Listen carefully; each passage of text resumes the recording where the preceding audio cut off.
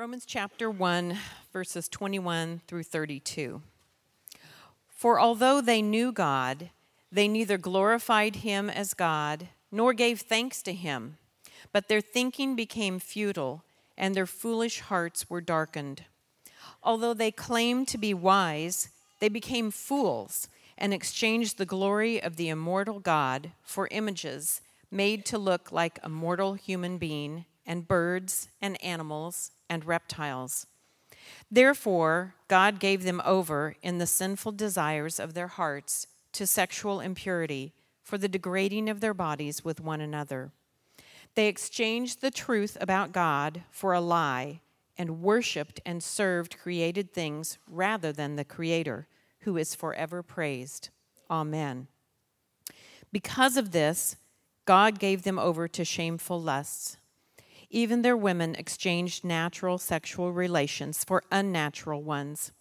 In the same way, the men also abandoned natural relations with women and were inflamed with lust for one another. Men committed shameful acts with other men and received in themselves the due penalty for their error.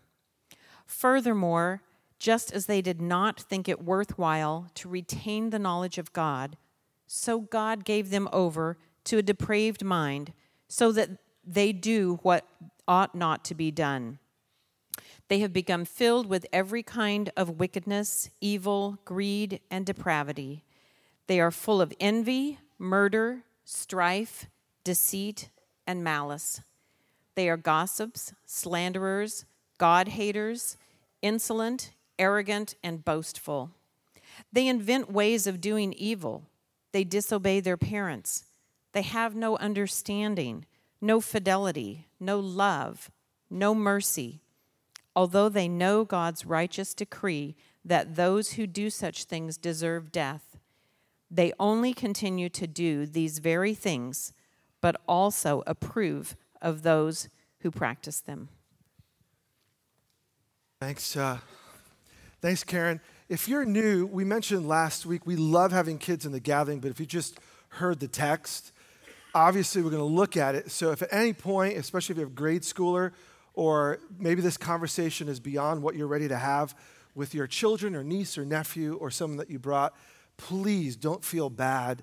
The kids' celebration is amazing, and even if they're a little older than it, it's all red and green, and they're giving away free stuff, okay? So if you want to go, I won't judge at all.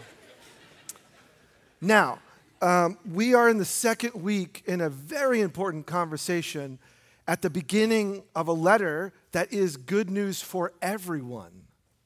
And early on in the letter, what Paul writes about is a clash of worldviews. If you missed last week, today may not make full sense.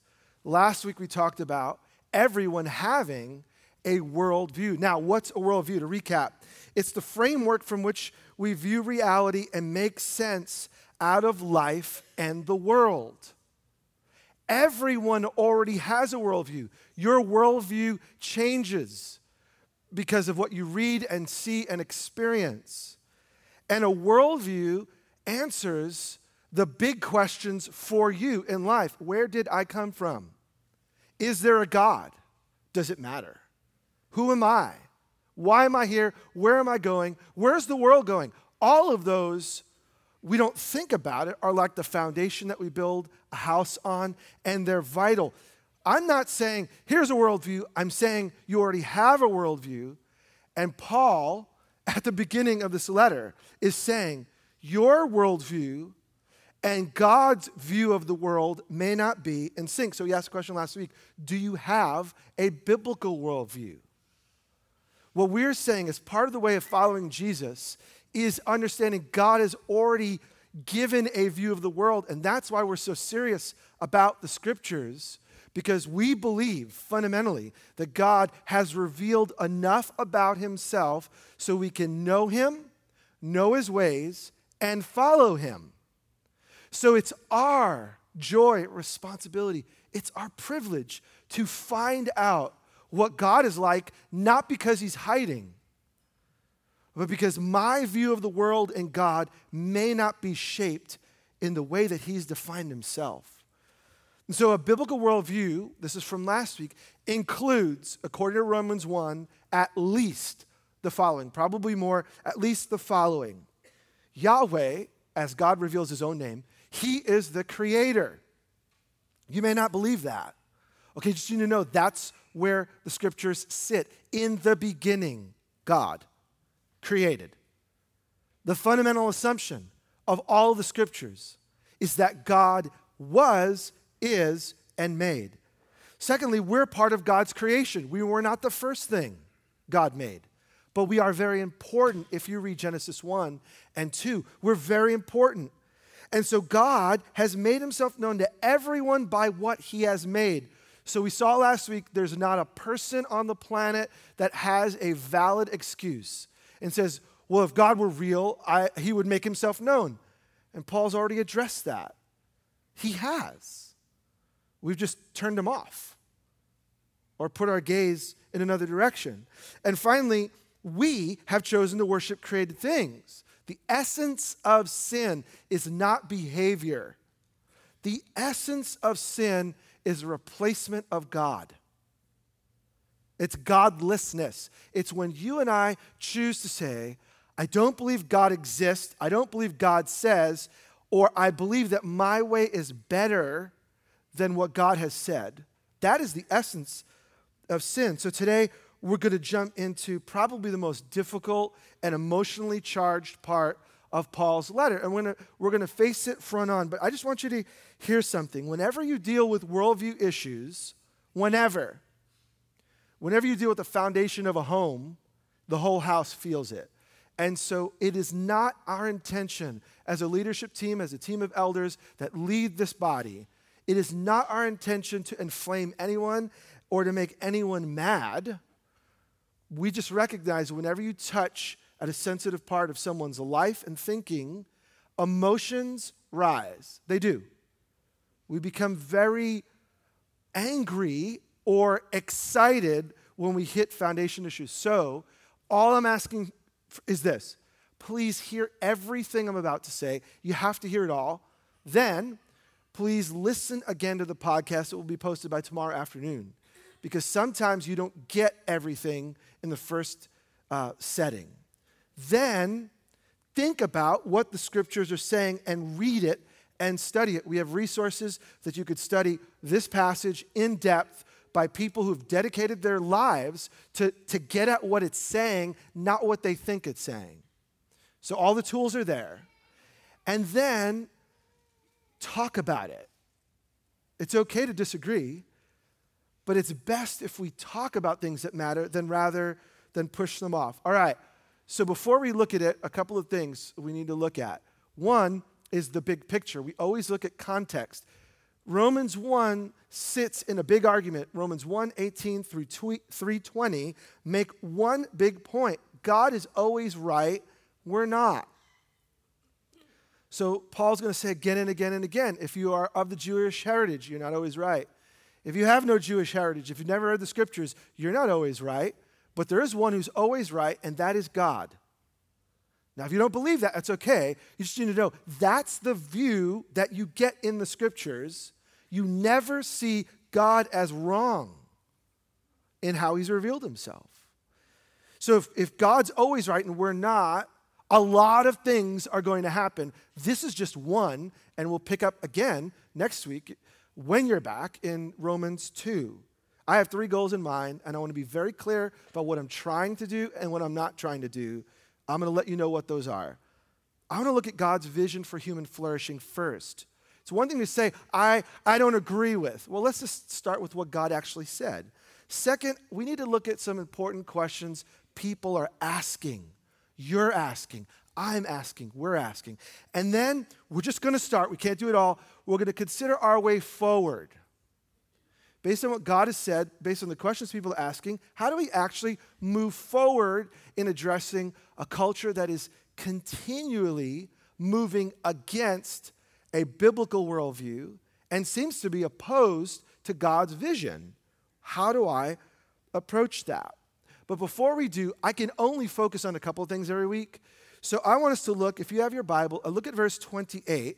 because I want us to see where this fits, right? Furthermore, just jump down to verse 28. Furthermore, just as they did not think it worthwhile to retain the knowledge of God, so as people threw out God's vision, so God gave them over to a depraved mind, so they do what ought not to be done. So God designs a way for life to work, but people, when they throw off God, end up being unlike God. And look at the list. It's a great Christmas list. They have become filled with every kind of wickedness, evil, greedy, depravity, envy, murder, strife, deceit, malice, gossip, slanders, God-haters, insolent, whatever that is, arrogant, boastful. This is a telling one. They invent ways of doing evil as if there weren't enough choices. We, when we throw God out of the picture, are creative. We disobey parents, that is, we throw off authority. No understanding, no fidelity, no love, no mercy. So, if you've been naughty or nice, you're in trouble. You're in this list. Paul basically covers not every sin, but every area of life. Home life, community life, financial life, thinking life, action life, all of life. And he says, everyone that's thrown off God as having the right vision for the world ends up somewhere that God is not. Did you catch that? So so what I want us to see is sin is so deeply tainted our souls, we don't even know how bad it is. Look at verse 32. Although they know God's righteous decree, what's his righteous decree? Those who do such things deserve death. If we're created and we have a creator and he made us to work a certain way, why should God bless us when we throw him off? The penalty is to be apart from God, which is the essence of death. God is a life. To be away from God is to be dying in part. It's to be out of the source. You have power in the battery, but the battery will run out if it is not charged by life. And so God says, but they not only continue to do these very things, but also approve of those who practice them. So Paul does not say we're so evil. Like no one did everything on that list. Nobody here. But here's what he's saying. We approve of those who practice them. So sin is not just I did it or I didn't. The sin of the heart is to approve of things that God is against. It's to throw off God in your mind and say, well, I wouldn't do that, but it's okay if they do that because God is not concerned. All that's based on a fundamental biblical worldview where God is the creator. All right, that's the bad news. Let's go to a happier note. All right, happy place. Verse 24, God's vision for human flourishing. How did God make the world to not just work, but like really flourish? What's God's ideal? Verse 24, therefore God gave them over in the sinful desires of their hearts too, and he lists off a bunch of things. Where does Paul begin in this? God gave them over. I want us to see that. Paul uses 3 times in this text. 3 times he says, God gave them over. Since they, God gave them over. Since they, God gave them over. He gave them over to the sinful desires of their heart. He gave them over to shameful lust. He gave them over to a warped or a depraved mind. We saw it last week in part. What does God do in response to sin? He doesn't give immediate, full judgment. If you got what you deserved, you wouldn't be sitting in that chair. Neither would I. If we got what we fully deserved right now, it doesn't mean we're not guilty. It means God has withheld the rightful punishment we deserve. You are breathing. You should thank God. I should thank God. If I got what I really deserved right now, if I got justice from my life yesterday, I would not be standing right here. So we need to take a step back and say, man, Don't mistake God's not giving us what we deserve with God's not watching. We make the mistake and we say, he must be okay with it because I'm okay. We're not okay, but God's withheld his full and rightful judgment. So 3 times he says he's given us over. So what does God do in response to sin? Here's what he does. He lets us get what we want. Part of his judgment, in part, full judgment's coming. We can't get to that today. But in Romans, we're going to see in the future, there is full accounting of everything.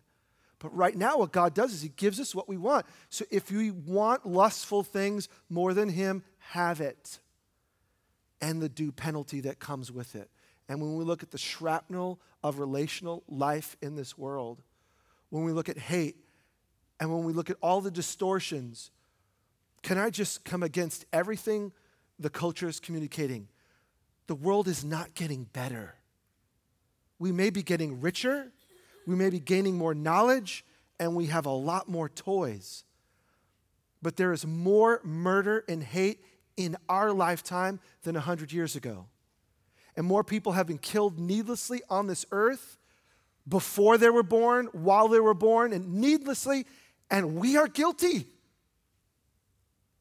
So don't buy the cultural lie of progress. Progress in technology has only afforded us the ability to make up more ways to destroy God's good earth. We are good, but we are not what God has called us to be because of our own rebellion. All right, now, Paul gives all these words, and I'm just going to list them out. Impurity, lie, serve created things, exchange natural relations for unnatural ones. What is Paul saying? Here's what we may not pick up on because we're not as good at the Bible as probably this church was 2,000 years ago. Paul doesn't quote, but he alludes to Genesis 1 and 2. You see, Paul sees the world with biblical lenses. Not like, oh man, he just likes the Bible. No, when I say biblical lenses, I mean God revelation lenses. What is the world like according to God? And so he immediately thinks about Genesis 1 and 2. I'm going to give you a few verses. You can jot them down. Genesis 2, verse 8. What is a biblical worldview? The Lord planted a garden in the east in Eden, and there he put the man he had formed. So God makes a garden, creates a man, and says, here, this is yours. Take care of it. Genesis 2:18, the Lord God said, it's not good for the man to be alone. I'm going to make a helper suitable for him. So God creates a woman to partner with the man in a role. There's something to be done.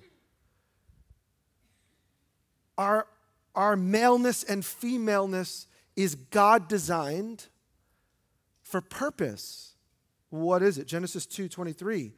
The man said, this is now bone of my bones, flesh of my flesh. She shall be called woman, for she was taken out of the man. So men and women are both created not the same way. God makes the man out of the dust of the ground, whatever that means. Don't get literal on me. Out of what was already created, God created man, is what it means. But then he makes woman a different way. Out of the side of the man comes the woman. So they're not exactly the same, and okay? We know that. But equally made by God, valued by God, image of God. They both have his imprint. They're different, but they are made for togetherness. The design of the designer is separate but connected. Togetherness is God's goal. So Genesis 2:24, that's why a man leaves his father and mother, is united with his wife, and the two become one flesh. And Adam and his wife, not Adam and just someone. Did you catch that? Adam and his wife were both naked and they felt no shame. So did Adam and Eve have a mother and father? No. But it says that's why a man leaves his father and mother. Well, Adam didn't leave his father and mother, and Eve didn't leave father and mother. So what in the world is going on? You see, what's going on is from the beginning, it's not just about the beginning, it's about the design and intention of God for the world. Early on, as Moses gives us Genesis, he gives us God's creation and the reason. The reason Adam, different, Eve, different, brought together is what God was going to do in his world. So Adam and Eve are the visible representation, the prototype for how the human race is to grow, expand, and partner with God in his creation project. This is a God-revealing view of the world. That is the intention. So they're also the first example of human sexuality. And they are the imprint there. Naked, sex, no shame, one man, one woman, united in marriage. That's why they leave families, which are the deepest relationships known. They leave those deep relationships, form a new deep relationship, united, and Adam is with his wife. And that's why someone leaves their home and goes with their husband or wife. It's not just about convenience and how you can live your life. God says there is a design. This is God's plan. Now, someone would say, well, that's great, but that's just Genesis. Well, here's how we read the Bible. It's one continuous story from the beginning to the end, from Genesis to Revelation. Every part of it is important.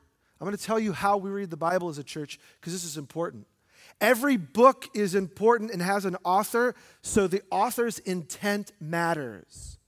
What Moses is doing in Genesis matters. We need to see it as Moses is getting God's revelation and giving it to us. And so Matthew, Mark, Luke, and John, they matter. And what Paul writes matters. And what Luke writes matters.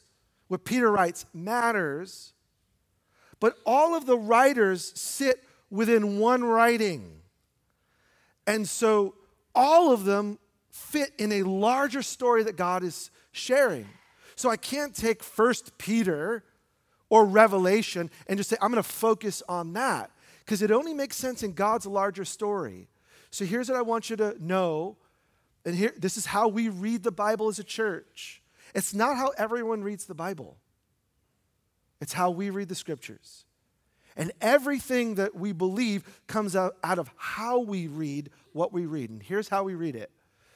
Genesis 1 and 2 is repeated again and again and again and again throughout the Bible. So Jesus is going to quote this nearly verbatim when people ask him, is it okay to divorce my wife? And Jesus' answer, did you not read what God has said from the beginning? And he quotes it, and by the way, he quotes it to say, you guys are too loose on the way you divorce people. You've missed the heart of God. And you don't know the author's intent. And then Paul, in Ephesians 5, he's going to quote this almost word for word in talking about the husband and the wife and Jesus and the church. The physical working of man and woman and the larger story of God redeeming his people is tied to love and respect of the one husband and one wife relationship. So Genesis 2 is the standard. By the way, all of Israel is told to avoid certain sexual behavior because of Genesis 1 and 2. God's standard for his people, Israel, is about fidelity to the one man, one woman relationship. So all the other nations treat sexuality different. And guess what? God says, they don't know my heart. So they're doing things that feel natural but aren't my design. So my people, called by my name, don't mimic the culture when it goes against me. It will not go well for you. I'm going to put a statement. It's on our website. If you're interested, this is what we believe. God created marriage to be the lifelong covenant between one natural-born man and one natural-born woman. And we have to add the natural-born because of confusion today about what it means to have a gender and express that. We just see this as God's revelation from cover to cover. So here's the challenge, and this is why I say this. There are only 6 to 10 actual passages about homosexual behavior. And moving forward, I'm just going to use the word gay as a not being disrespectful, but I could say LGBTQ every time, and I will go tongue-tied. So I'm just to help me, I'm just going to use an encompassing word without trying to make a point. My only point is I want to move on, right, in terms of speech. So there's only 6 to 10 gay passages that it's even mentioned. But behavior follows worldview. So the biblical story gives a very broad view of the world. In other words, you don't need just to have a passage about gay expression to mean the heart of God. The way God treats the one man, one woman relationship in all of its aberrations, in all of its shortcomings. In other words, a husband cheating on a wife is always seen as wrong, always to God. Why? Because God doesn't want us to be satisfied? No, but because God designed men and women to be in a lifelong covenant relationship. So every expression, so the Bible is not pointing the finger at one aspect of the community, whether gay or straight. Rather, the scriptures are unfolding a beautiful picture of the vision of how the world is supposed to work. And it's not my world. Hear me. A biblical worldview says it's God's world. I have the right to follow God in his world, or I do have the right to ignore him. But Romans 1 is going to begin to let us know what happens when we ignore him. All right, so what is happening? Look again at just go to verse 26. Because we choose to ignore God. Verse 26. Because of this, our rebellion, God gave them over to shameful lusts. Even their women exchanged natural relations for unnatural ones. In the same way, the men also abandoned natural relations with women and were inflamed with lust for one another. Men committed shameful acts with other men and received in themselves the dual penalty of their error. So God designs us to follow him, and then he gives us over. You want it? Okay. You want it more than me? Okay. All right. Go for it. And everything that comes with it. So the phrase I want you to see here is we exchange. When God gives us over to ourselves, we end up exchanging. Instead of one man, one woman for life, we exchange it, forgetting God designed it to work one way. So when the NIV, which is a good translation here, says exchange natural relations for unnatural ones, it's not talking about like what's natural for me. That's what we want to make it. It's what is according to the nature in which it was intended. So one definition about nature is God's established order of things. Men and women exchanged God's established order of things for unnatural ones that God did not design them for. Now I want us to pause and breathe, because already you can see where getting on the same page is very hard, because our foundation is either built on a God-revealed way or something else. And there are lots of other alternatives, and I'm not saying this is the popular one. I'm saying this is one of many options on which to view the world. All I want you to hear is your behavior comes from the foundation of what you think is right and true. So we're going to get to the questions we're asking about how we live this out, but I just want to get to the heart of it. The way I view the world will affect the way I live in the world, and God is very clear in Scripture about how he created the world.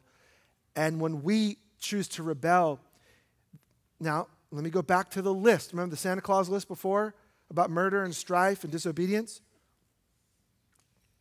You could say the same thing about all of those. We want to make the whole thing about this one because it's where our culture is clashing with God's worldview. But you can make this case for anger. You can make this case for anything. We've warped it all. I'm going to focus, though, on sexuality because it's the one passage.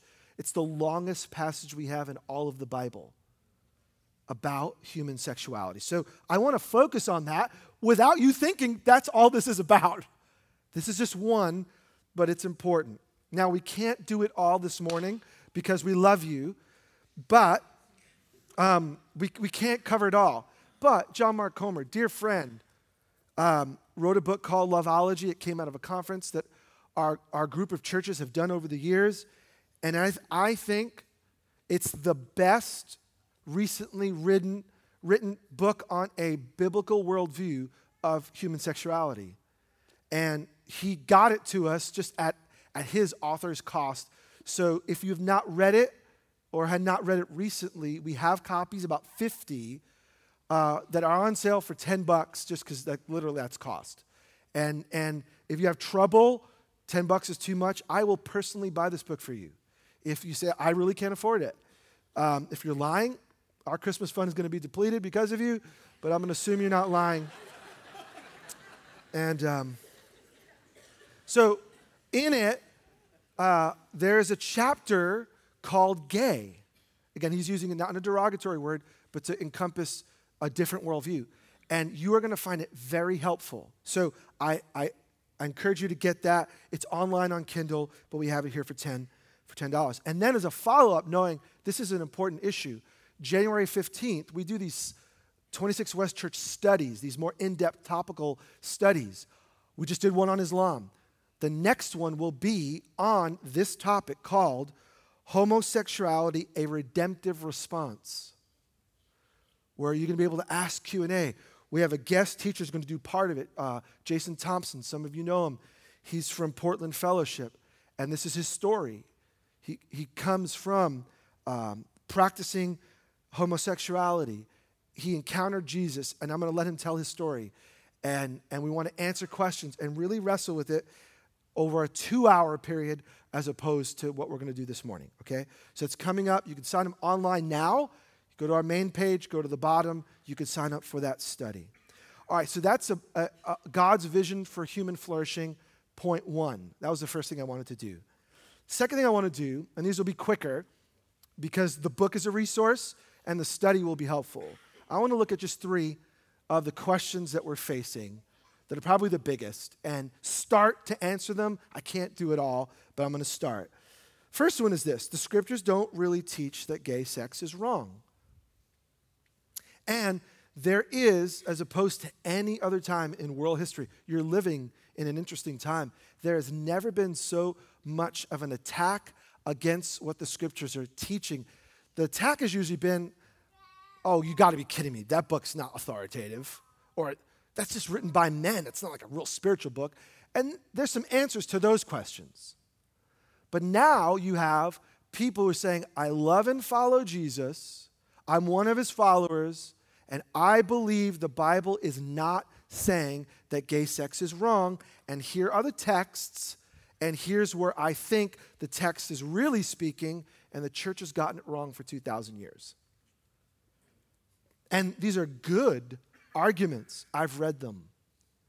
They're just not complete. You see, for the first time, people are saying Romans 1 is not about natural in terms of what God designed nature to be. Now, the argument is nature has to do with the way you express your sexuality. So, it would be unnatural if your heart is, I'm a guy, if my heart is for a woman, that's natural for me. It would be unnatural for me to want a man. Because if my heart is bent towards a woman, I should be with a woman. But what Paul is saying is in Rome, and in first century life, that would be natural. But if it's natural for me to be attracted, I'm a man, to other men, that's what's natural for me. You see the twist? Natural has to do with your personal inclination.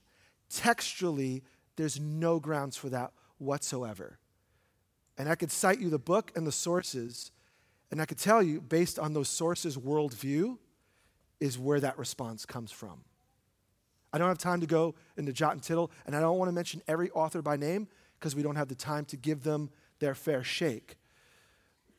But for everything that is being cited against what's called the traditional, because it's been held for 2,000 years, the traditional Christian worldview, the attack on the texts do not hold up. Do not hold up. You say, well, I'm not a Bible scholar. You don't have to be. I'm telling you, there are Bible scholars who have answers to the very real questions people are asking. But that's the big one. The argument is now saying, I can be gay affirming and Jesus loving and a Christian, and if you don't allow me into the church, you're being judgmental. Part of the argument here, which makes it off, in my opinion, is history. When you say natural is what I feel it to be, rather than natural is God's specific designation, in the first century, homosexuality was widely practiced. As a matter of fact, Caesar Nero, who's in power, emperor of Rome around the time of Paul, is married to a 12-year-old boy. So the cultures that Paul was writing to already affirmed same-sex activity more than we do. And Paul is writing in that culture and saying that may be your bent and it may be your natural inclination in terms of your desire, but that's not the design. And I know we got to pause because I'm speaking about feelings. So Jews were always against homosexual practice or gay practice because of what the scriptures had revealed about God. Even though the Jewish people always lived in cultures that affirmed other expressions. So God called his people to look at the cultures around them and say, those expressions may be real, but they're not truest if you want to follow God. Okay, that's tough. That's a tough one. Now let's go to a more difficult one. I'm gay, that's who I am. And this is probably the most emotionally charged. And I'm married with 2 children, so it's tough for me to challenge feelings that someone has for someone else. And I recognize that. Hear me. I recognize that. So here's the short response. Loveology and other resources go into more detail. Let me just ask, who are you? You say, well, I'm gay, that's who I am. I'm straight. I'm lesbian. I'm bisexual.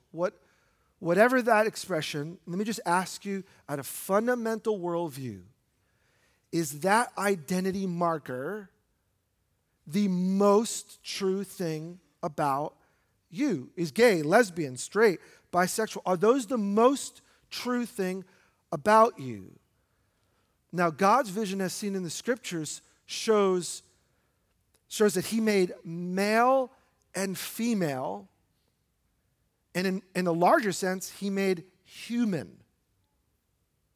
Those are the identity markers you see in Scripture. He made, Genesis 1 and 2, he made male, he made female, he made human. Those are markers that are most fundamental. This is going to be a tough one to swallow because we're living in it. But the whole discussion of gender orientation, which is, you just see it all over, it's a completely modern argument that's less than 100 years old. So part of the challenge is that people are really wrestling with what it means to have a gender and what it means to express your gender. It is a very modern thing when you look at the span of humanity. We're asking questions that were not asked in depth 300 years ago. So it's okay that we're trying to figure out answers to that. Here's what I can say from Scripture, because here's the challenge when you come to feeling.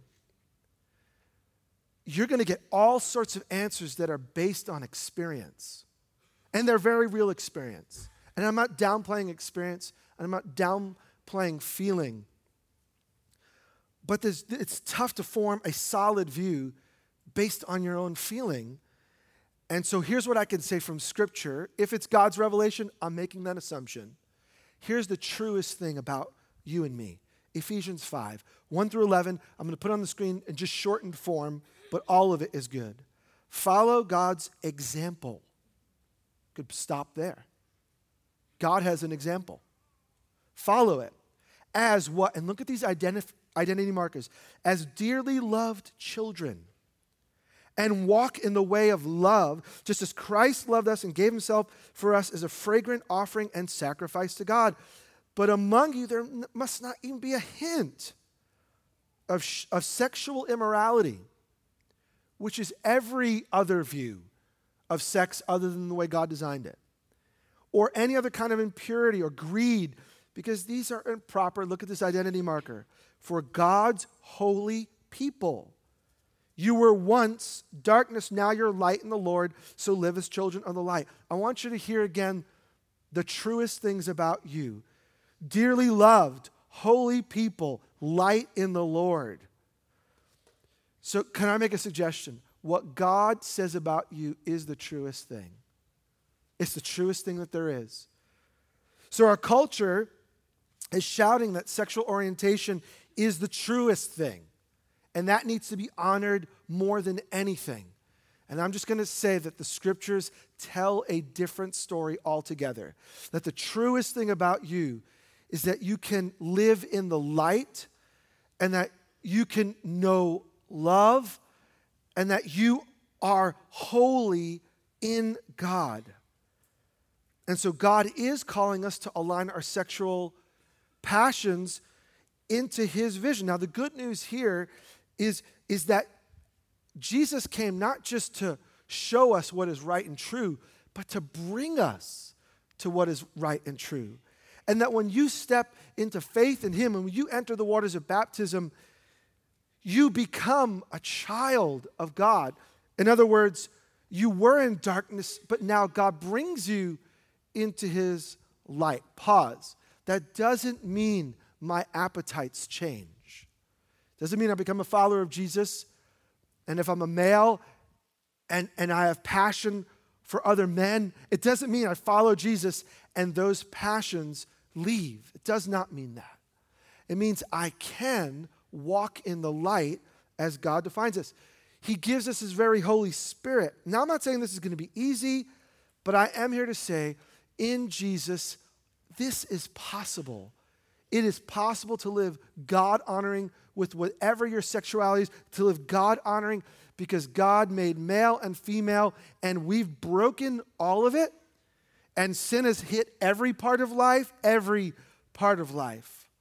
Greed and lust and hate, every bit of it. But when it comes to sexuality, we just simply believe that Jesus changes everything, and we have to factor Jesus when we think of redemption and hope. Now, I know people in this community, this isn't theory, in this room that I've seen this morning, who at once in life were engaged in gay practice, and Jesus has done something in their world that has changed them at the deepest level.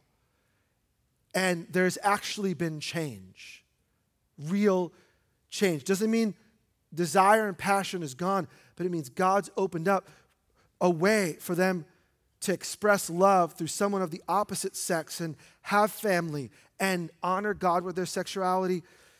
So to say like, well, that's impossible. Well, that statement is impossible. Because in Jesus, all things are possible. So the question becomes, and this is the bigger question, whose vision of life are you going to believe?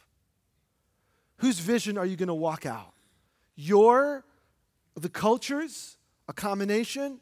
Or are we going to say that God's view is most important, so I'm going to live out God's view. Now, I got to pause again and say, like, that's hard when you say, Jose, that's easy for you to say. Well, actually, it's not, and here's why. The third question I want to address, I'm going to deal very quickly about how we move forward as a community, and we'll pick up next week on fleshing out point 3. I can't help my attractions. It's a very real issue. You say, Jose, I have gay attraction. You're telling me to go against like a very strongest of urges. How could you do that? And I want to clarify, attraction is something expressed and felt by everyone in this room. And as one of your pastors, I have attractions. We all have attractions. So you may be attracted to someone of the same sex, opposite sex, both. We all have attractions. I'm just going to say sometimes my attractions are helpful. Sometimes they're not. Sometimes my attractions are going to get me out of sync in the rhythm of God. So it's normal, hear me, it's normal to have feelings that are outside of God's vision. It's called being human. Every day I have feelings, drives, passions that are outside of God's vision. That's why the scripture gives us lists to remind us when you think you are in the right, be careful. Because God's vision is clear. So the whole list that we get in Romans 1 is not meant to point the finger. You got to read Romans 2 and Romans 3 because it's the setup to say, apart from Jesus, no one has hope. Because we're all off in our attraction at some level. So you might be a guy who's married to a woman and you're attracted to other women, which that hits everyone. I'm just going to, because I'm a guy, I'll speak in the guy, but you could do it in reverse. So every married person here is attracted to other women. Don't lie to yourself, and your wife is smarter. We're all attracted. Now, does that mean I'm sinful? No. It is when I allow that attraction to grow to lust and desire. And then when I act out of lust and desire and I'm unfaithful to my spouse, then that becomes a sin. So please hear me. I am not trying to say if you are dealing with same-sex attraction, that by very design you are evil. I am not saying that one bit, but I'm saying that giving into anything that's not in line with God's vision for the world will take you away from God's vision. It won't bring you closer. Pornography. So being a guy, I have a wife. So me giving my life and emotion and lust to pictures of other women, that is included in Romans 1. What he's saying is that shows that I've given my heart over to other evil desires. Whenever we don't fight for our marriage and say like, well, it's not working out, so I'm going to throw her off. Not literally, obviously, but I'm going to throw off that relationship and I'm going to start anew. Whenever we do all of these things that are outside of God's vision, it takes us farther from the heart of God, not closer. But let's not limit it to marriage. You say, I'm young. I'm full of fire. I've got desires. Sex before marriage is outside of Genesis 1 and 2. You say, well, I love her and we're going to get married. Well, sex before marriage is outside of God's vision. Gay attraction and gay sex is just one of many visions that are outside of God's heart. So I'm not going to make it so high that it's pointing out one part in our community or so low that we ignore it. I'm not asking you to change your desires. Why can't you just like the same sex, or the opposite sex? Why can't you just, that would be evil of me to say that to you. I don't know why. I don't know why anyone has any attraction. But what I can say is that when we factor Jesus into all of life and submit ourselves to God's vision in all of life, he's provided a way for me to live out his vision. So I am saying, Jesus said, if you really want to be my follower, the toughest words, you are going to have to deny yourself. Stop. Deny anything that is outside of God's vision. You want to really be my follower? Then you're going to have to deny that your view of the world is better than God's, and then take up my cross. That's for all of us. I'm not speaking to my gay friends here this morning. I'm speaking to everyone that's married, everyone that's single, everyone that's breathing. Human sexuality is precious to God, and it has all sorts of effects. And he's calling all of us to live out his vision, not our own. So Romans 8 and Romans is so powerful. We're not going to be there for a few months, so I want to read a few words. Therefore, there is now no condemnation for those who are in Christ Jesus, because through Christ Jesus, the law of the Spirit, the Holy Spirit that gives us life, set you free from the law of sin and death. Now he's speaking to followers of Jesus. The Spirit of God does something in you that gives you the ability to know God's vision and walk in it. Romans 8, 16 to 17. The Holy Spirit you receive does not make you slaves so that you live in fear again. Rather, no, the Spirit you received brought about your adoption to sonship or daughtership, relationship. And by him we cry, Abba, Father. The Spirit himself testifies with your spirit, you are a child of God. Your greatest identity is not your sexual desire and passion. Your greatest identity, if you're in Jesus, is that you belong to Jesus, who is remaking all of us. So anger and slander and bitterness are as evil to God as sexual sin. So what he's doing is he gives us the Holy Spirit who's exposing my sin bent and giving me what I need to live in the right, not so that I can become a child of God, but because I am a child of God.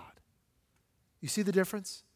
Because I become a child of God, I can now live as his child, not like if I get my gender thing right, then God will accept me. No, you come to Jesus as is, and you allow God to do his remaking work. Okay, third one, and I'm just going to touch. What's our way forward? How do we move forward in this? How do I respond? Because we all feel like helpless. We either dumb it down and say nothing, or we end up being in the camp that's just mean. And by the way, I'm not in that camp. It's pointing fingers at everybody, and then just look at their own life, and it's all hypocritical.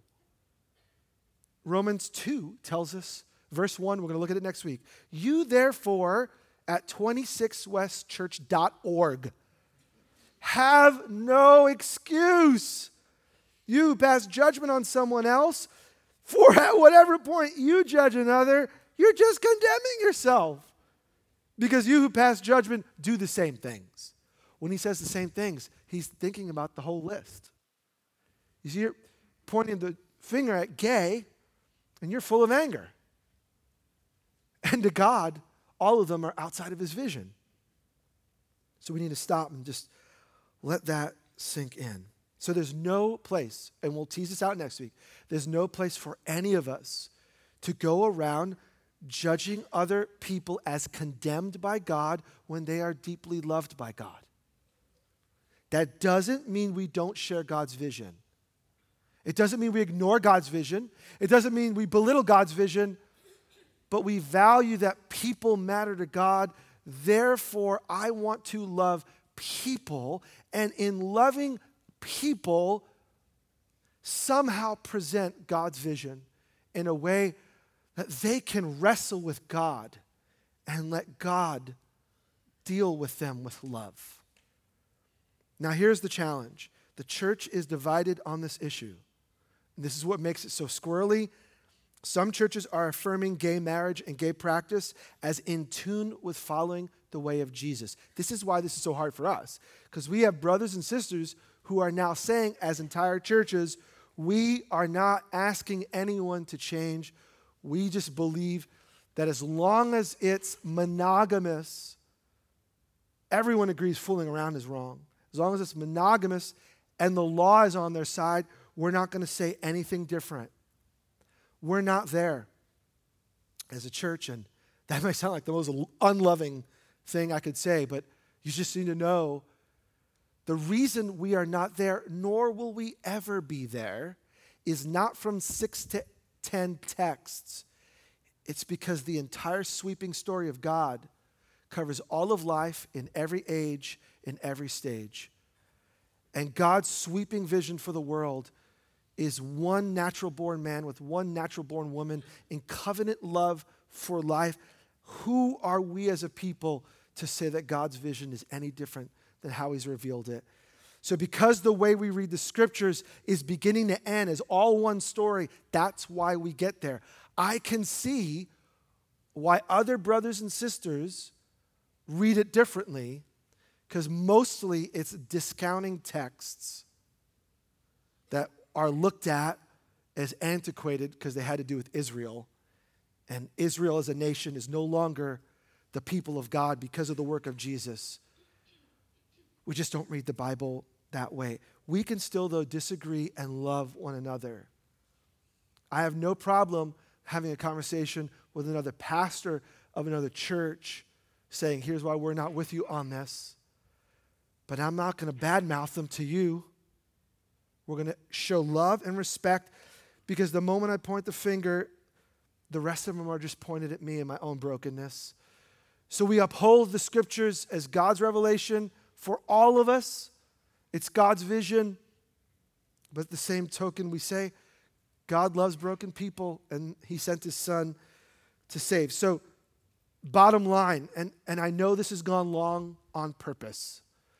I wanted to do this over 2 weeks, and they're like, there's no cliffhanger without making someone mad. So we waited to get you all in the room together to say this. You can't walk out without feeling weird. If you're involved, you say, Jose, that's my story. It's hit me, or it's hit my child, or it's hit my spouse. It's where we're at. You just need to know there are loving people in this community who actually identify with your story. And Jesus is making a difference in their world. And I want to put you in touch with them, because the best thing we could do is love one another and hear from one another in real relational love without judgment. We can't do this together on a stage. So I try to figure out multiple ways to do this, and this is the only thing I came up with. I was going to send you just to a generic email that we'd make up and have those people access that email. And I thought, that's just getting weird. So I'm going to ask that you trust me, since I did the talking. If this is an issue, would you please just email me? Go to serve on the website, my photo. It's just jose@26westchurch.org. Email me, and I will accept your email in 100% confidence. And all I'm going to do is pray for you and put you in touch with people in our church who have walked through this themselves. They're the best men and women to love you and hear from you and identify with you and walk with you without condemnation. I promise you to do that if you'll take that step of faith and trust. And no one else is going to see the email. I'm going to get it to those people who actually have walked through this here. So email me. All right.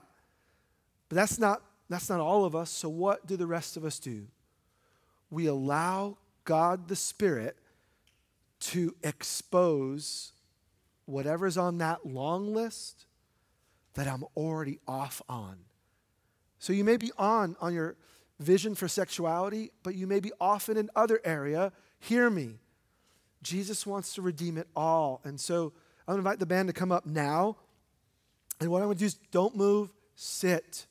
Sometimes we go from one thing to the next, and our heart is still like in this place. So I want you just to sit in this place. This next song is new to us as a church. The words will be on the screen. You don't have to sing it if you don't want to. But it's a prayer. The song is a prayer. So while you're seated and you're saying, Holy Spirit, what is it that I need to have retuned to your vision for the world? as the song is sung, put yourself in the lyrics, put yourself in the prayer. And then about midway, we're going to invite you to stand and make this a confession, a song of repentance. Because we're all off. The only question is, where are you off? We all need grace. The only question is, where do you need grace? We're all apart from God, apart from Jesus. The only answer is what area of your life needs Jesus. And so we want to come to him and respond in worship, all right? Lord, we love you. Now we sit under the truth. We've heard it, and now we want to hear it in song so that we can tune our heart to your ways. Lord, we're after you, Lord. We're after you.